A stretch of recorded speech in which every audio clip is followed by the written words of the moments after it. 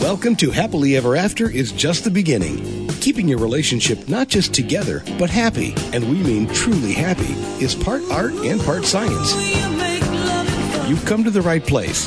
Here's your host, Leslie Dories.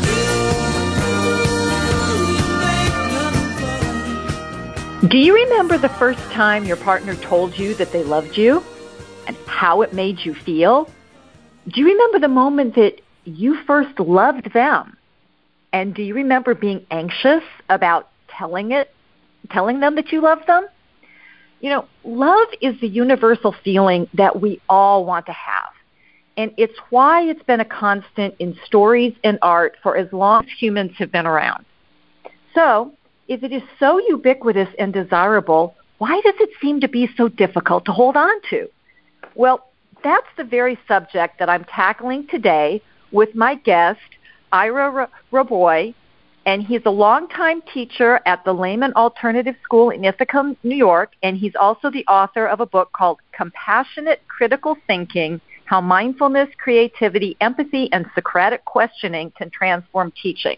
So obviously he's a teacher probably by, not just by trade, but probably by temperament. So Ira, thank you so much for being on the show and talking about this topic that's everywhere and everybody talks about, but nobody seems to be able to do. Well, it's a very complex subject, and thank you for inviting me on your show and giving me the opportunity to talk with you. Well, and it's really interesting because as my guests, as my listeners probably know, many of my guests I write for a website called the Good Men Project, which if you've never been there, I highly suggest people go to that website. But you state in a recent article for them that to keep love alive, it's important to know how it is born. And in fact, that's actually the title of the article. So what makes knowing how love starts important for keeping it going? Well, knowing how love is born is knowing how any emotion is created. It's knowing about ourselves. It is knowing how we work. And if we know how we work and we know ourselves, it is easier for us to know others and to see others for who they are, and thus to have a more fulfilling relationship. So I think like when you fall in love, you have all that passion and confusion. When that happens, it's not always easy to know what to do with it or even what it means or if it's real. So if we know how love is born and how emotions are created, we can make more meaning out of the whole thing, right? Well, and I know because when I talk with my clients, and I always ask them, when they come in, it's like, well, why did you get married? And the answer inevitably that I get is because they were in love. And, so it is this idea that, but I think you're right that it seems to be a simple idea, but it isn't a simple emotion because, one of the things that everybody says they want is this unconditional love. Mm-hmm. Where they're accepted for who they are and warts and all. And, what I've discovered is people want to receive unconditional love. They're not really very good about giving unconditional love. And I'm not even sure that unconditional love exists, but that's my own issue. But what makes love or any emotion so complicated? Well, we tend to think that, especially, falling in love, it feels like you're being hit by a gigantic wave. Right. Mm-hmm. And you think of it as being this one united thing. But when we look at it more closely, when you go inside yourself and try to feel it, you realize that, one, it's made of many components, like this feeling to it, sensation, but there are also thoughts and beliefs and images come up. It almost brings together your whole life into that one feeling or one sensation or one thought that you're having about this person. So there are these components to it. And the other part of it is it doesn't all arise it can seem to arise all at once, but it actually arises in very quick stages. And being able to understand those stages enables us to, experience it more deeply and also have more clarity about it. For example, like when you walk in the room, everybody talks about love at first sight, right? Uh-huh. But really what happens is it's like, oh my God, at first sight, or wow. You have this sense of focusing on this person. I can't put her out of my mind, or I can't look anywhere but at him, And then later we realize, we start feeling good or bad. We want to run away from them or approach them. And then memories come on, thoughts, valuations, and choices. And that's when full-scale emotions are born, as out of when we go through that whole stage. And only at that end, after we add memories and thoughts to feeling and sensations, do we have love. That's really interesting because as you were talking, I'm thinking about what I know about the biological aspect of falling in love. And, everybody loves, it can be a little bit scary, but that total encompassing where you're focused almost solely on this other person with almost everything else in your life kind of going into the background where, you pretty much your every waking thought is about this person. And I remember when my husband and I met and fell in love, we lived in 2 different places, and we spent like 2 hours on the phone every night talking. I mean, we'd be up, and both of us were working. I mean, so it wasn't like, but I could get by on a little sleep. And it's that part, but our bodies cannot maintain that forever. And so when it starts to change, I think that's when people start really getting confused. It's kind of like, well, do I not love this person? Or maybe they do something that's confusing, or as you said, brings up a memory. And then this is where it all gets complicated. And I think this is when people start questioning, is this really love? When, as what you're describing, yes, it's part of the process. Yeah, right. Well, you got, everybody has to learn. I mean, love is is growing up in a way, because you're going beyond when we're young, we're so focused on ourselves. But one of the things that helps us be able to expand ourselves and our perceptions is love, because love tells us you're worthy. Love, when you love someone else, you feel love for yourself. And that's a part of it that we often forget. I think it's a part that isn't necessarily explained very well. Oh yeah, right. Because we think about love as being all about the other person, which there is a big component of that. But I think what you were talking about before is that in order to be able to do that well, we also have to have a certain level of self-love. Right. Yeah, we focus so much on the other person that we can get lost. We can lose ourselves. And we put too much on the other person, and that makes us lose ourselves. For example, we think that that is this other person that fulfills us, but it is, as I said in the article, it is love itself that fulfills us. It is that opening, that caring, that seeing the world beyond our own egocentricity that fulfills us. It is the way that we relate to the world with this lovingness, this openness, this caring. That's what really fulfills us. And also, I think that we forget that love, like any emotion, has many purposes. Interesting.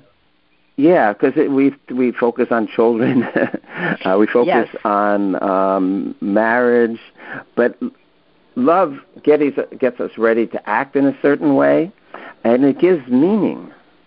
Like when you love someone, you say to yourself and you say to the world, that person is important. That I care about that person. I value. I commit. I desire that person. So so love is therefore not just one emotion. For example, caring includes vulnerability, right? Yes, the V word. Yes. So yes, the one. Yeah.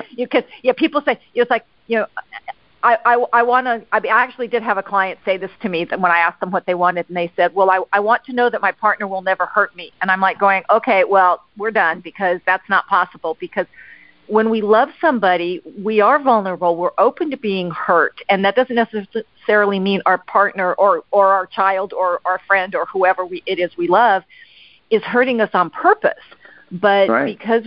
because we have opened ourselves to them, and we care so much about them, and we care about our interaction with them, then some of their behaviors that we might not understand will hurt us. Yeah, right. I mean, part of vulnerability is fear of loss or rejection or whatever. Like you said, someone being afraid that they're going to hurt them. Right. And then we have to think about, well, what do we do with this vulnerability? I mean, right. Do we embrace it, or do we try to eliminate it? I think a lot of people try to. I think a lot of people try to eliminate it, but then you're cutting part of yourself off, and you're kind of putting some boundaries. And actually, that boundaries isn't the right word because we all need to have healthy boundaries, whether we love somebody or not. But we put some restrictions then on our love, that I will love you as long as you stay in this lane and don't ever. Exactly. Yeah. Also, that vulnerability, that fear, is also, like love is like walking a tightrope in a little way, right? Mm-hmm. Yeah. Yeah, because on the one hand, you need security, you need care, you need to depend, you need to be honest, right? But on the other hand, you have to go beyond what you think you know. You can't be too secure. Right. So vulnerability makes, and fear, that adds a little bit of excitement to it. Right, because otherwise then, and sometimes that's what happens, is that relationships get so safe and secure that they start to lose, people start to lose interest, and they don't realize it's this balance, it's this tightrope that you have to walk between a little bit of new and excitement and growth connected with the security. But in the article, you also mentioned, and again, we're talking about some of the ways love is misunderstood, but what are some of the ways love gets off track? Well, we're getting, you got to that perfectly, For one thing, how do you deal with that vulnerability? We said that we try to eliminate it, you end it. People also might try to control the other person. And when we try to control the other person, we ourselves feel out of control. And we restrict, we love the person for who they are and for the excitement they give, but if we try to control them, we eliminate that. Another thing we might do is think that the person exists entirely for us, Yes. And that's so easy to do. We get so caught in the person gives us things, so we expect them to give us some more. So we can be so overwhelmed, or we can be so overwhelmed for the attraction for the other person that we lose sight of the reality of the person. Yeah, that's really interesting, because frequently I'll ask if somebody loves the flesh and blood, flawed human being that person is, or if they love the idea or of that person, or who they think that person could be. Yeah, exactly. And this comes into, there was a musical eons ago that was called "I Love You, You're Perfect, Now Change," which because and that's what that's what people want to do, and I think it goes back to what you were talking about earlier about wanting to control things. Is that as long as you're this way, then I'm okay. But as soon as you start to go outside of who I think you are or could be, then I get really nervous, and then I have to put you back in that box. Right, exactly. Right. The psychologist Carl Jung, and he talked about this. He said at one point he was talking about what makes us attracted to another person. And he said we perceive in the other person parts of ourselves that we had to give up, or that we feel lost or were neglected. And so love is an attempt to recapture that. But, he says, once we begin a relationship, what do you do with that? Just like you said about the image, what do we do with that if we try to hold on to this initial feeling or what brought us to the person? Then we don't see, like you said before, we don't see what's new. We don't see the person evolving. We don't really open the door. We try to close it and to try to protect ourselves. Right. So, or if we see them evolving, it scares us. Yeah. It's like, no, don't change. It's like, yeah, it's that really interesting dynamic. Right. Yeah, so a good relationship is one that where I think there's a good way to look at it anyway, is one where both people nourish each other, and nourishing each other by allowing each other to be who they are. Mm-hmm. Which is a scary thing. Yeah. You wouldn't think that the process of knowing itself can be scary. Yes. Well, yeah. Sometimes just the process of being alive is scary, which I think is definitely a true statement. So this is Happily Ever After is just the beginning on webtalkradio.net. I'm talking with teacher and author Ira Raboy about what love is and how to keep it alive. And if this is something that you want to do in your marriage, I want you to know that it is possible. It is a realistic goal if you know what works. So if you're ready to learn, I encourage you to give me a call or send me an email and schedule your free, no obligation, Create Your Happily Ever After Marriage Strategy session. You can give me a call at area code 919-924-0463. Again, that's 919-924-0463. Or you can send me an email at Leslie, Lesli, at foundationscoachingnc.com. That's FOUNDATIONS, coaching, N as in Nancy, C as in Charlie.com. And now I want to get back to this interesting conversation about learning about love and actually making it a part of your life. And Ira, you wrote, and I really loved this in the article, and we were just sort of talking about this. A good relationship is not necessarily one where both parties do everything together. Instead, it is one where each gives the other plenty of space to do and be who they are. And so that's kind of what we were talking about before the little break. So Why is this so important? Because I know that there are people that get really nervous about my partner continuing or starting new things that don't necessarily involve me. Mhm. Yeah. Well, I want my wife to have her own life. Mm-hmm. What concept? Yeah, and it's so important that we feel, each of us feels our own freedom, and that we honor the freedom of the other.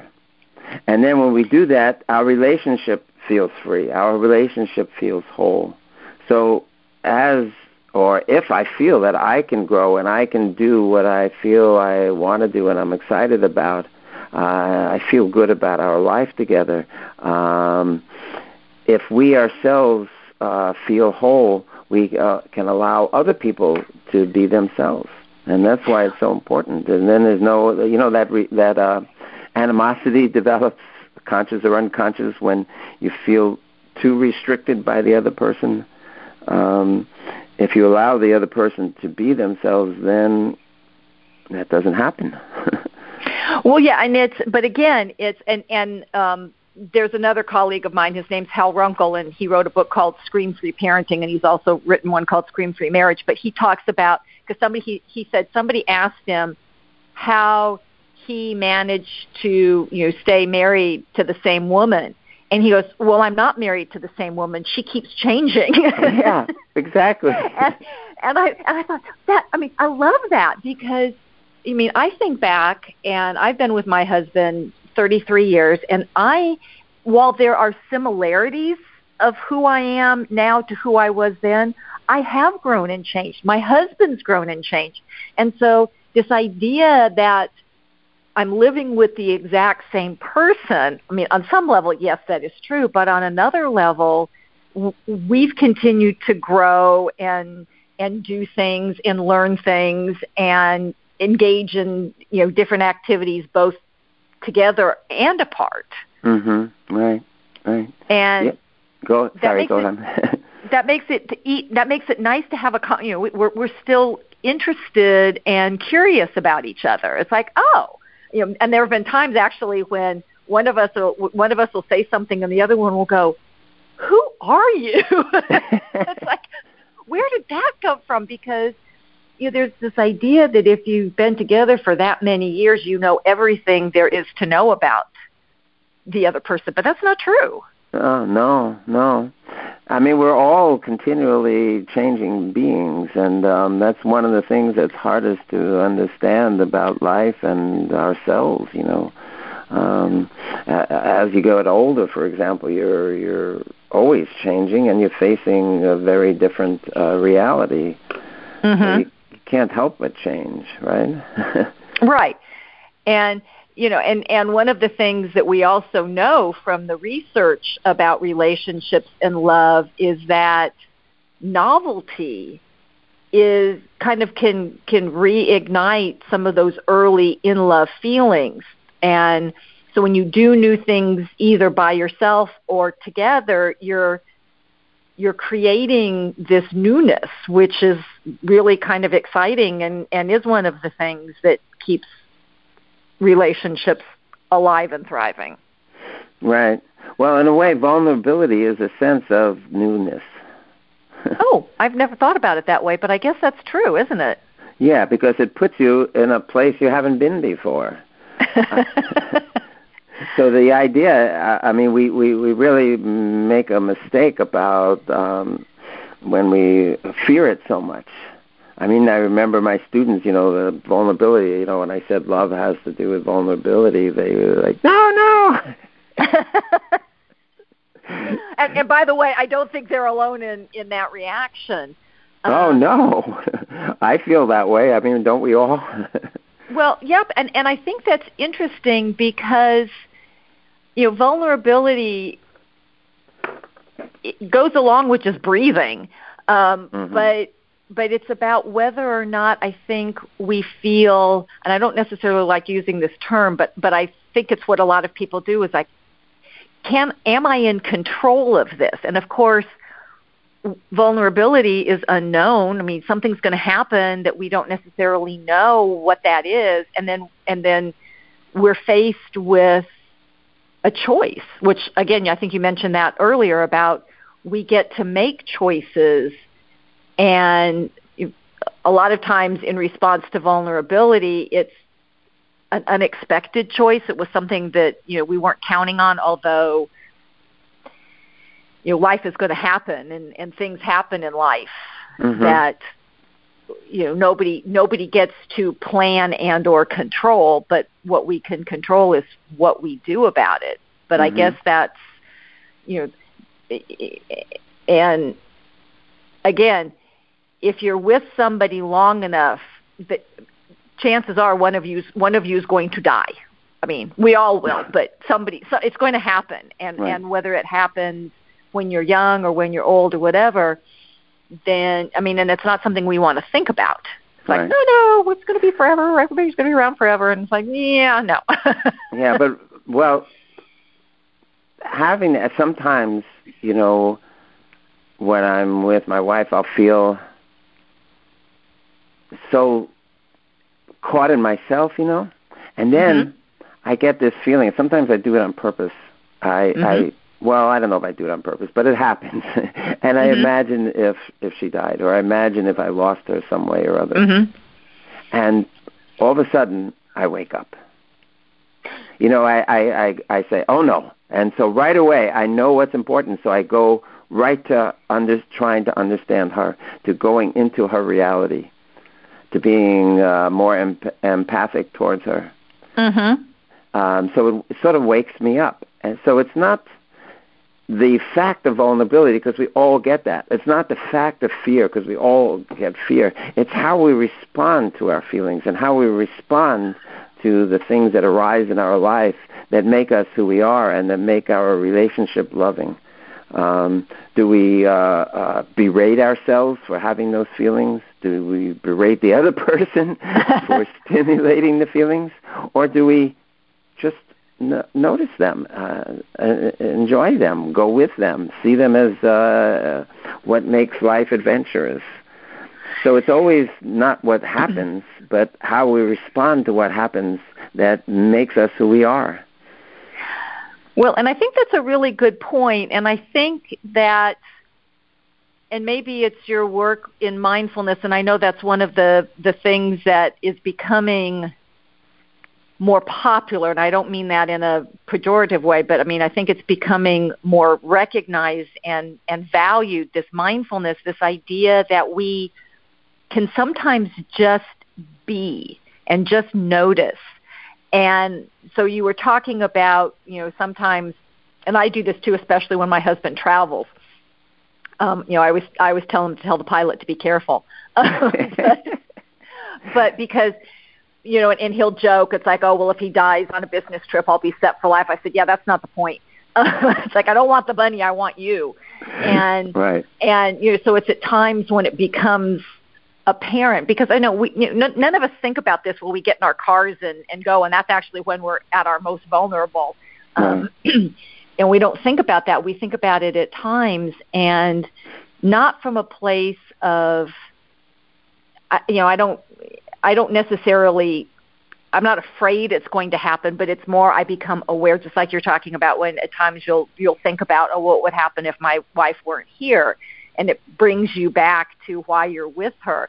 So in the article, you talk about keeping love alive. And is that one of the ways that we do this, is to just kind of focus in on what's important?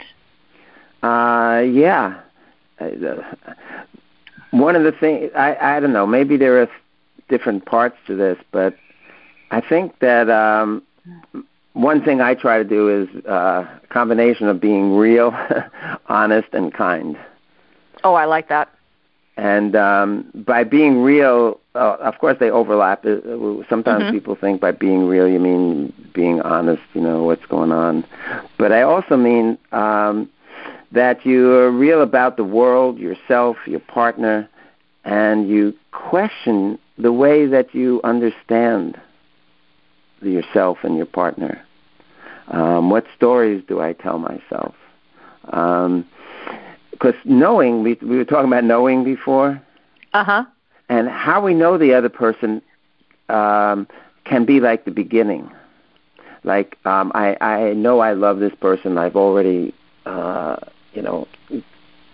found myself to be enthralled by her or care about her, right? But once you get to that point, like we talked about before, you have to go beyond all those labels. And what you arrive at is just being present, just this simple thing of just being there, going beyond any thoughts that you have and being embracing or being there with her. I think being real is being present. And then there's the mindfulness stuff, right. Because, mindfulness, like Thich Nhat Hanh is a mindfulness teacher, and from Vietnam, a meditation master. He says mindfulness in a way is like listening to ourselves. So then we can listen to others. And I think that's an important aspect of mindfulness that we don't always talk about, because we talk about mindfulness being aware moment by moment of what we're doing and thinking and feeling and the thoughts going through our heads. And when we do that, then we can really not only find the other person, but we can understand where we are. And let go of, let's say we're angry, right? One thing I tell people and tell myself is like when I start feeling angry, I just stop. Interesting. Yeah, I remember, okay, I'm getting really angry now, so instead of starting to yell, before I say anything to my wife, I'll stop, take a breath, and feel what I'm feeling. And breathe it in. And only after that, taking so many breath, and only after I become more aware of, like what I'm feeling and maybe why I'm feeling it, then do I speak. Yes, which is a practice that most of us could benefit from. Yeah. And that's truly it, because. And then I think that goes into your third thing about being kind. Right. Because I think that's a truly underrated factor. And, especially when we've been with somebody for a long time, there's an expectation that, well, they know that I love them, so I don't have, so I can be curt or short or, just kind of unthinking even, because sometimes it's just lack of awareness, and it's being kind when I get up to go into the other room and I ask my husband, hey, is there anything, I'm headed to the kitchen, can I get you anything? That's, that's common courtesy and kindness, or when my husband is traveling and he's got to get up early, he'll ask me, do you want me to go sleep in another room so I don't wake you up? Wow. To me, that's just, that's kindness, Yeah. and sometimes we're nicer and kinder to complete strangers than we are to the person we promised to love, honor, and cherish for the rest of our lives. Yeah, but when we recognize that, what do we do with it? So, because it's also empathy. Maybe compassion, too. Because you recognize this other person feels things just like you do, but a little bit different. Right. Well, and that's also one of the things that people need to be aware of, is that because I feel this way about this thing, my partner may or may not. And then I think that's where being open and learning, because if I assume that my partner feels the same way that I do, then I'm going to go one way. But if I stop and go, well, let me ask my partner how they feel about this, then I'm doing something completely different. Right. And looking at him or her, you got to take that moment, just like you pause to get in touch with your feeling of anger or love or fear. You also want to get in touch with who he is. So you allow yourself to, that's another practice you can do. You see them, you come home, instead of just assuming they're who they were before, take a moment to just look at them, and feel, like the interesting thing is getting in touch with the feeling you have in yourself of newness, of walking in the door, of not knowing what's going to happen. So allow yourself to feel, he's doing the same thing. Right.